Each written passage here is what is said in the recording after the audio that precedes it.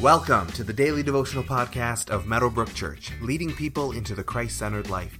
For more information about who we are, find us online at www.meadowbrook.ca.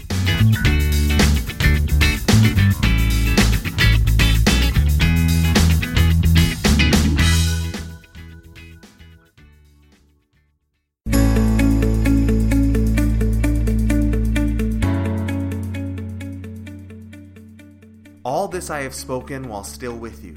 But the Advocate, the Holy Spirit, whom the Father will send in my name, will teach you all things and will remind you of everything I have said to you. Peace I leave with you, my peace I give you. I do not give to you as the world gives. Do not let your hearts be troubled, and do not be afraid.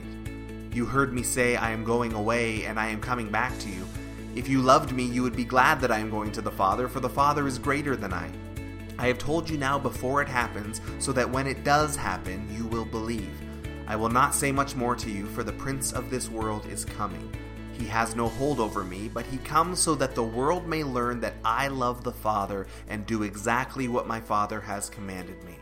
Come now, let us leave. John chapter 14, verses 25 through 31.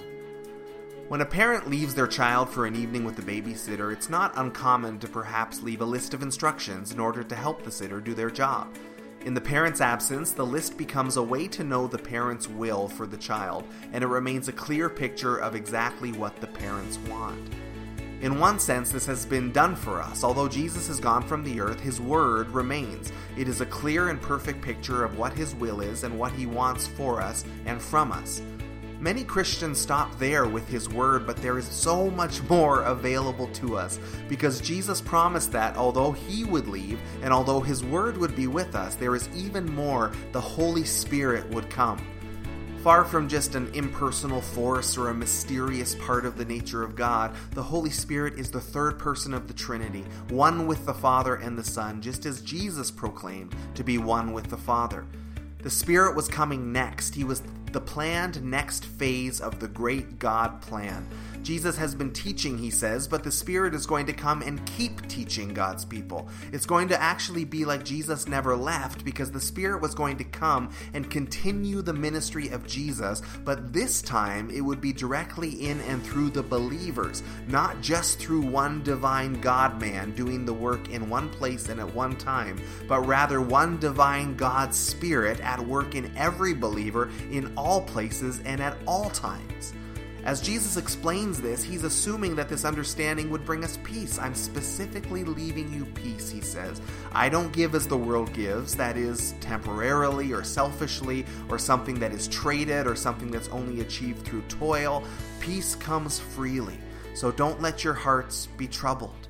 This suggests some conscious decision on our part. Trouble and fear may try to come upon our hearts, but we are not to let them do so.